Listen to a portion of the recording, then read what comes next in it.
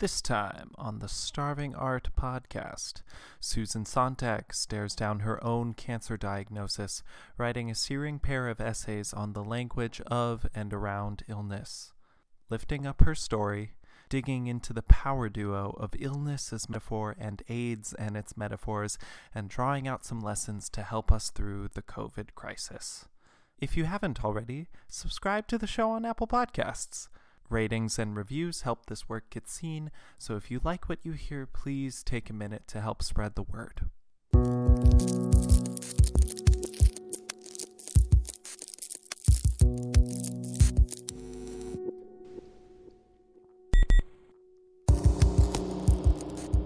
The work of modern medicine has contributed to an incredible increase in the quality of human life, a dizzying defiance of death unlike any other species on Earth. The advent of new medical treatments, vaccines, and cures in the modern era have made death and dying an out-of-sight, out-of-mind experience. Moving from the home and into the hospital rooms, we've experienced a massive change in the way that we perceive the process of being sick. Although everyone is obliged to experience illness, the absence of direct experience with the sick and dying makes the experience all the more abstract and terrifying. Unable to look plainly at the kingdom of the sick, our ideas about what it means to be sick can run wild. It took an artist at the top of her career to pierce the layers of problematic thinking and describe the ways our conceptions around illness can be harmful to the sick. Susan Sontag's aim in penning the essay Illness as Metaphor was in many ways an exercise in clarity. Until we can own our citizenship in the League of the Sick, which we are all obliged to be a member of at one time or another, we can't deal with the tragedy of illness and death effectively or elegantly. Sontag declares in her opening lines that, quote, "I want to describe not what it is really like to emigrate to the kingdom of the ill and live there, but the punitive or sentimental fantasies concocted about that situation. Not real geography, but stereotypes of national character. My subject is not physical illness itself, but the uses of illness as a figure or metaphor. My point is that illness is not a metaphor, and that the most truthful way of regarding illness, and the healthiest way of being ill, is one most purified, most resistant to metaphoric thinking." End quote. Sontag's motivations for writing this essay were intensely personal. In 1974, she was diagnosed with stage 4 breast cancer and told that there was nothing to be done for her situation. Fiercely defiant, she rejected the notion that death was inevitable and began seeking out experimental treatments. She was given hope by a French oncologist, tracked down by her lover, who weakly implied that her cancer could be treatable. Sontag was relentless in her desire to live, undergoing harsh chemotherapy treatment and a mastectomy that also removed her chest muscles and lymph nodes. In the end, however, she overcame her fatal diagnosis and was declared in remission in 1978. Throughout her 3.5-year battle with breast cancer, she was formulating the theories and literary backup she would need to write Illness as Metaphor, a rejection of the romanticism or vitriol around different illnesses, and a plea to treat it for what it is, a fact of human life. In the follow-up essay written in 1994, AIDS and its Metaphors, she elaborates on her reasons for writing her original tract against the abstraction of illness. Her central conceit in writing Illness is that the abstraction of illness does damage to sick individuals. The use of illness to describe society and the myths around the reasons behind illness both create impressions that become barriers to seeking treatment. As Sontag writes, quote, "Many fellow patients with whom I talked to during my initial hospitalizations evinced disgust at their disease and a kind of shame. They seemed to be in the grip of fantasies about their illness by which I was quite unseduced." End quote. By repeating cultural narratives about and around illness, we can often fall prey to a false equivalency between the stigma and the illness itself. The feelings of shame and disgust that Sontag describes can run deeply and discourage patients from getting care or convince them to seek care where it isn't helpful. Sontag's point in writing her essay was to free the already afflicted from their secondary battle against biased notions of what disease is or who sick people are. Sontag's indomitable spirit rose to the task of alleviating her fellow cancer sufferers from their personal battles with the ways that their illness was manipulated to say something about who they were as people or who we were as a people. As she says, quote, "I didn't think it would be useful, and I wanted it to be useful, to tell yet one more story in the first person of how someone learned that she or he had cancer, wept, struggled, was comforted, suffered, took courage, though mine was also that story. Illness as metaphor is not just a polemic, it is an exhortation. I was saying, get the doctors to tell you the truth. Be an informed, active patient. Find yourself good treatment, because good treatment does exist, although the remedy does not exist." End quote. Sontag is insistent that rather than take on the burdensome load of societal stigma around illness, we must regard it, quote, as if it were just a disease, not a curse, not a punishment, not an embarrassment, without meaning. Sontag took a sweeping view of the literary landscape to discern the pitfalls around illness as such. Focusing mainly on tuberculosis and cancer, she dissects the complex discourse of disease in personal narratives, interpersonal relationships, and cultural views. On a personal level, being diagnosed with a disease can create all sorts of reactions in your life. Sontag described the turmoil that a cancer diagnosis created in the patients she interacted with, but we also deal with the ways that others react to our diagnosis. The fear and stigma surrounding the ill is a prevalent point in AIDS and its metaphors, and shows how the narrative around disease transmission can create a shunning effect on those who are sick instead of providing the care they need. On an even broader level, public discourse frequently makes use of illness to spice up a speech, turning an illness into a talking point. Politicians and thinkers frequently compare society to a body, and political movements make use of illness imagery to rally support behind their ideas. These overlapping levels of conversation about and around disease can contribute to the fight against disease or create barriers to treatment. The biggest danger, really, is that the disease becomes abstracted to the point where we are unable to deal with it in concrete terms. At that point, we become susceptible to quack treatments, self-defeating thought patterns, and an inability to reckon with the tragic reality of sickness and death. One of the most prevalent myths about disease is that one's disease is intimately connected to who they are as a person. Whether it is the revelation of one's internal state of being or the impetus for drastic change, certain diseases function in literature and the public imagination as a personal battle of will against an invasive intruder. Sontag identifies cancer as a disease which is often portrayed through this lens. It has a stigma of repression. That is, the people who stuff down their tragedies and troubles are condemning themselves to an inner festering that manifests itself in the disease. Walter White from Breaking Bad is a perfect example of this image of cancer sufferers. A mild-mannered high school science teacher, trapped in an underwhelming job, taking shit from everyone in his life and keeping it all buried deep inside. His cancer diagnosis seems to reflect his inability to express his real feelings or to take his own path.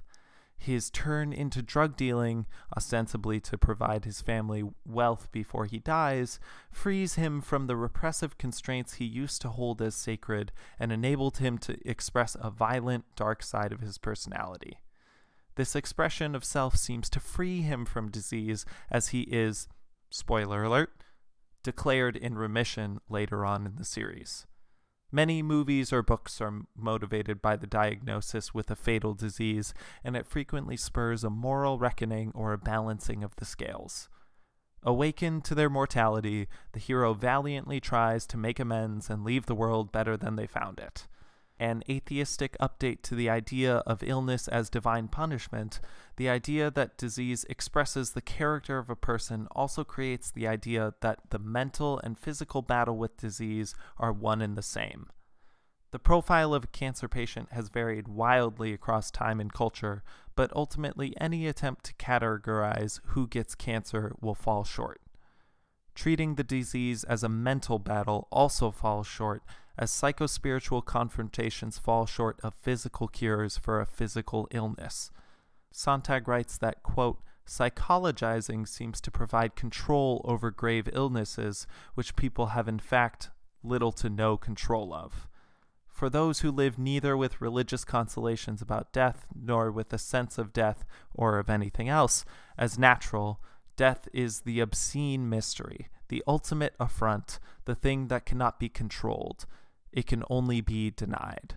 End quote. Many a sick person has fallen prey to the idea that their mental battles are the root of their disease, and it prevents them from getting the treatment that they need, preferring to spend time in contemplation of their own tribulations and shortcomings. The need to ascribe meaning or cause to a disease we don't understand is a fool's errand, but the inability for a sick person to cope with their illness as just a fact of life leads to the tempting belief that their cure or death depends on their character or their inability to reconcile themselves to the life they lead. While the internal battle around dealing with illness is a complicating factor, the response in the community is overlaid onto that as well. Positive or negative, branding an illness fashionable or shameful is a method of abstraction that can obscure the actual course and casualties of a disease. For example, tuberculosis. A historical killer but almost unknown in developed countries, tuberculosis, or TB, was branded in the 1800s as the illness of the romantic, overly expressive soul. Many famous artists of the Romantic era were consumptive, a slang phrase for those infected with TB, such as Chopin and Thoreau. The culture of the Romantic period seized on these famous examples to imagine those passionate and wild men as the type to get TB. The public image began to idealize the disease, imbuing sufferers with perceived qualities of refinement or distinction. TB was thought to grant a few years of manic genius in exchange for an eventual madness that would set in as a result of the progression of the disease. The limited amount of time that the disease granted invoked a similar narrative to that of the cancer patient, allowing the sick to express their desires and passions freely.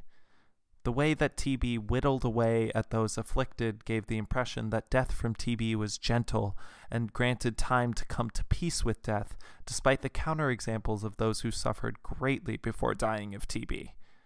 TB was seen as an illness that could elevate the status of anyone infected with it. The pale, emaciated bodies of TB sufferers became subsumed into the style of the era, presenting slight women as the fashionable body type. This trend became cemented into the fashion industry and can be seen operating in our cultural beauty standards to this day. There are many examples in Sontag's essay about people clamoring to contract TB so as to become greater than who they were.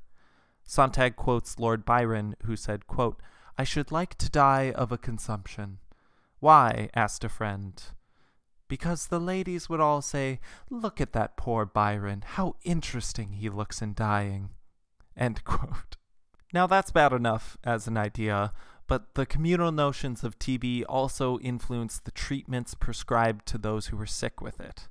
The biggest trend in disease treatment before the development of germ theory was called the miasma theory, which essentially said that disease was caused by bad or polluted air. Therefore, a removal from the city and into fresh open air was widely considered helpful for the consumptive.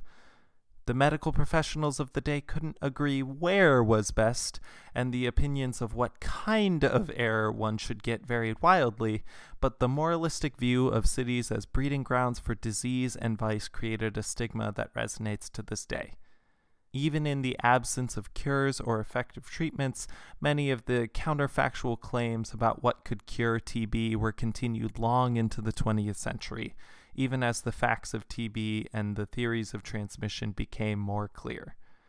The cultural understanding of TB had developed a life of its own, completely separated from the medical interpretation of the disease, and complicated the effective treatment of it. Illness can carry a moralistic burden that relates to how the illness is thought to spread or to whom it spreads. Sontag writes that, quote, any disease that is treated as a mystery and acutely enough feared will be felt to be morally, if not literally, contagious, end quote. One of the best examples of a culturally stigmatized illness is AIDS. The subject of an entire follow-up essay, AIDS has endured the castigation of political, religious, and cultural figures since its discovery, a stigma that reverberates to this day. From its discovery, AIDS has been linked to certain groups of individuals, regardless of its ability to spread to anyone. Writing from 1994, Sontag claims, quote, the unsafe behavior that produces AIDS is judged to be more than just weakness. It is indulgence, delinquency, addictions to chemicals that are illegal and to sex regarded as deviant, end quote.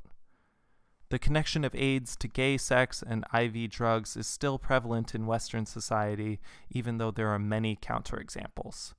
In countries like Botswana, Zimbabwe, and South Africa, this myth is easily dispelled, but in the West, the disease is still stigmatized. This stigma allowed politicians in the Reagan era to respond callously to the outbreak of the AIDS epidemic, choosing instead to moralize the issue and ignore the sufferers. Whether with AIDS or any other epidemic, there is always a desire to create an other that becomes the bearer of a disease. Jews were blamed for outbreaks of the bubonic plague in medieval Europe. European countries fiercely debated which foreign country was responsible for the syphilis raging through the continent, and Italian immigrants were blamed for a polio outbreak in 1916 New York City. Speaking of AIDS, Sontag writes that, quote, every feared epidemic disease, but especially those associated with sexual license, generates a preoccupying distinction between the disease's putative carriers, which usually just means the poor, and in this part of the world, people with darker skins, and those defined as, quote, the general population, end quote. It is the perceived right of the privileged to contend that they are free from any sickness, and it is the other that carries disease.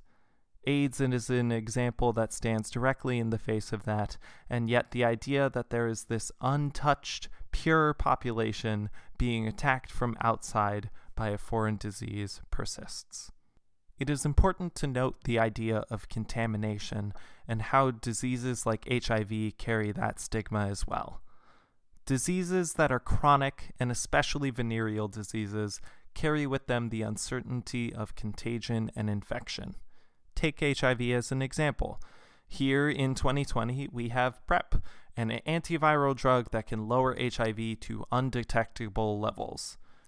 Given that the risk of transmission from sex or accidental contact with bodily fluids is negligible for an HIV-negative person, we should be unlearning the stigma around HIV and accepting that undetectable equals untransmissible. Yet to this day, there are restrictions around the donation of blood for men who have sex with men, and the news that someone is HIV positive can still provoke feelings of disgust from those around them.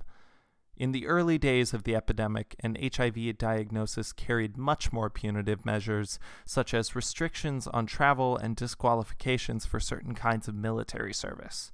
And I'm only speaking of written rules, which say nothing to the extent of how a diagnosis could result in job loss, loss of friends, loss of family support, and in general inability to move on with life as it was before. Moralizing a disease doubles the suffering of those who are infected.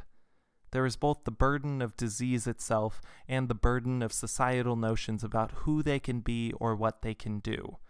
Not only do we close ourselves off to the understanding of those who have these diseases, we actively shun them for their othered status.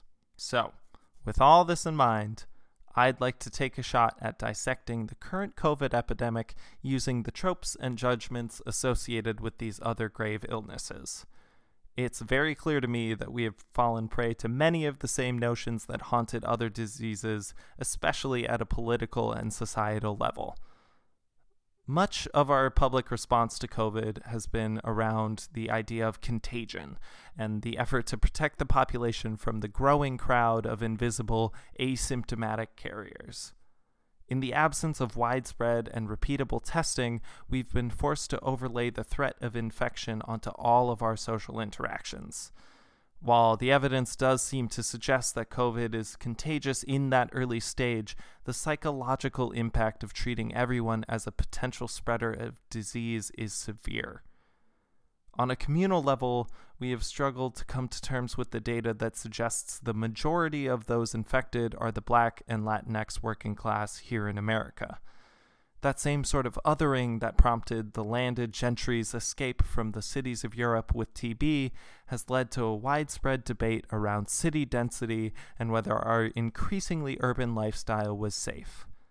I've personally heard charges aimed at Asian, Black, and Latinx communities at different points in the pandemic, saying that they were the reason for the initial or continued spread of the virus. For the record, the infection rates among POC communities has far more to do with terrible working conditions and the inability to find affordable, safe housing for a rapidly growing section of the population than their inability to wear a mask or follow standard protocols. Class has never been more apparent in this country, and the intersection of race and class has a lot to do with who is counted as, quote, the general population, unquote, and who is the unsafe other. Beyond any of those factors, we as a population have moralized COVID to an incredible degree. We say people get COVID because they weren't distancing properly, because someone didn't wear a mask, because they saw a family or friends. Those who are able to thoroughly insulate themselves from the crisis turn around and pass judgment on those who are not, regardless of the intent of the infected. How many photos of beaches or public places have we seen captioned with a lament about the size of its crowds? How does that change when we view those crowds as part of a movement, whether it's anti-lockdown protests or racial justice protests? Every one of us has to consider the boundaries around disease risk, and collectively we all need to do our best to respect others' boundaries. Communally, however, we inflict a secondary suffering when we express satisfaction or an "I knew it" at the infection of the socialite or the politically regressive. In our political discourse, the origins and spread of COVID have both been co-opted to serve a political end, with the spread of the phrase "the China virus" as a stand-in for COVID, as well as the assertion that financial aid for cities struck with COVID be invalidated based on their political leanings. Mask wearing became an external outlet for the fears around transmission and opinions on the state of the country. Dangerously, our very mechanisms for reliably tracking statistics on COVID were undermined in order to obfuscate the reality of the epidemic. Much like the AIDS epidemic, we are seeing our government pursue active denial of culpability or concern that is costing lives every day it goes on. Sontag contends that as diseases lose their mystery, it becomes harder to mythicize or use in a metaphorical context. The effective treatment for a disease and the understanding of its workings are the main building blocks of stamping out the myths and metaphors around illness. Some diseases, like TB, have been almost eliminated in advanced societies. Robbed of their power and mystery, they are no longer able to support a mythos around them, reduced to just a disease. Others, like cancer or AIDS, are not treatable enough or well understood by the general population to the point where stigma and stereotype can die down.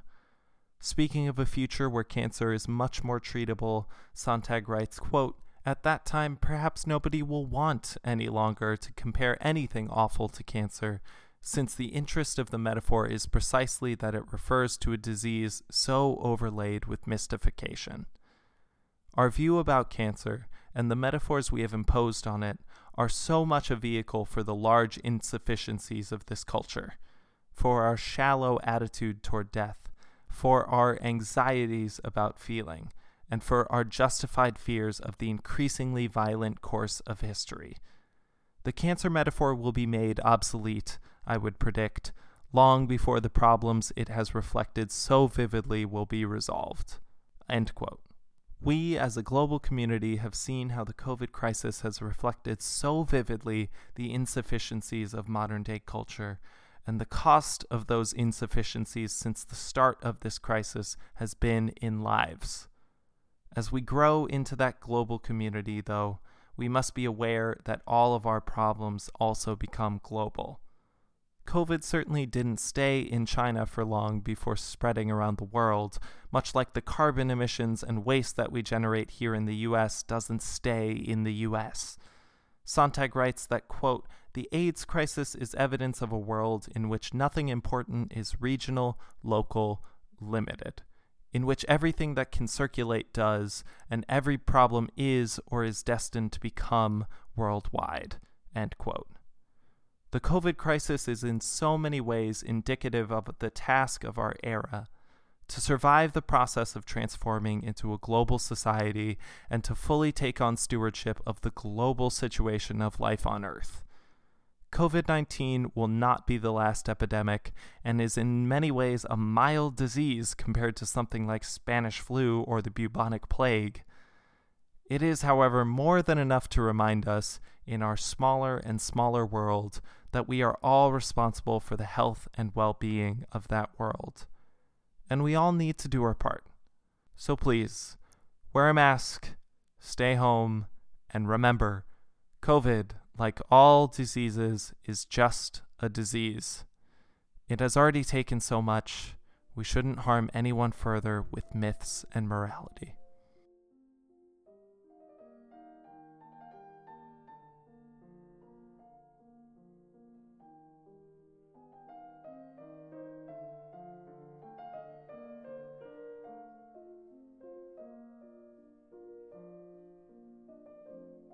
Hi, everyone. Thanks for listening to the show.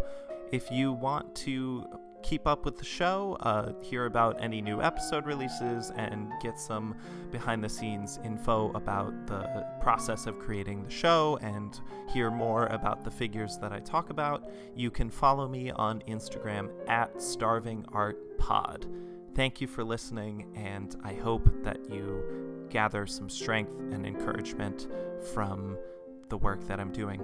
Talk to you soon.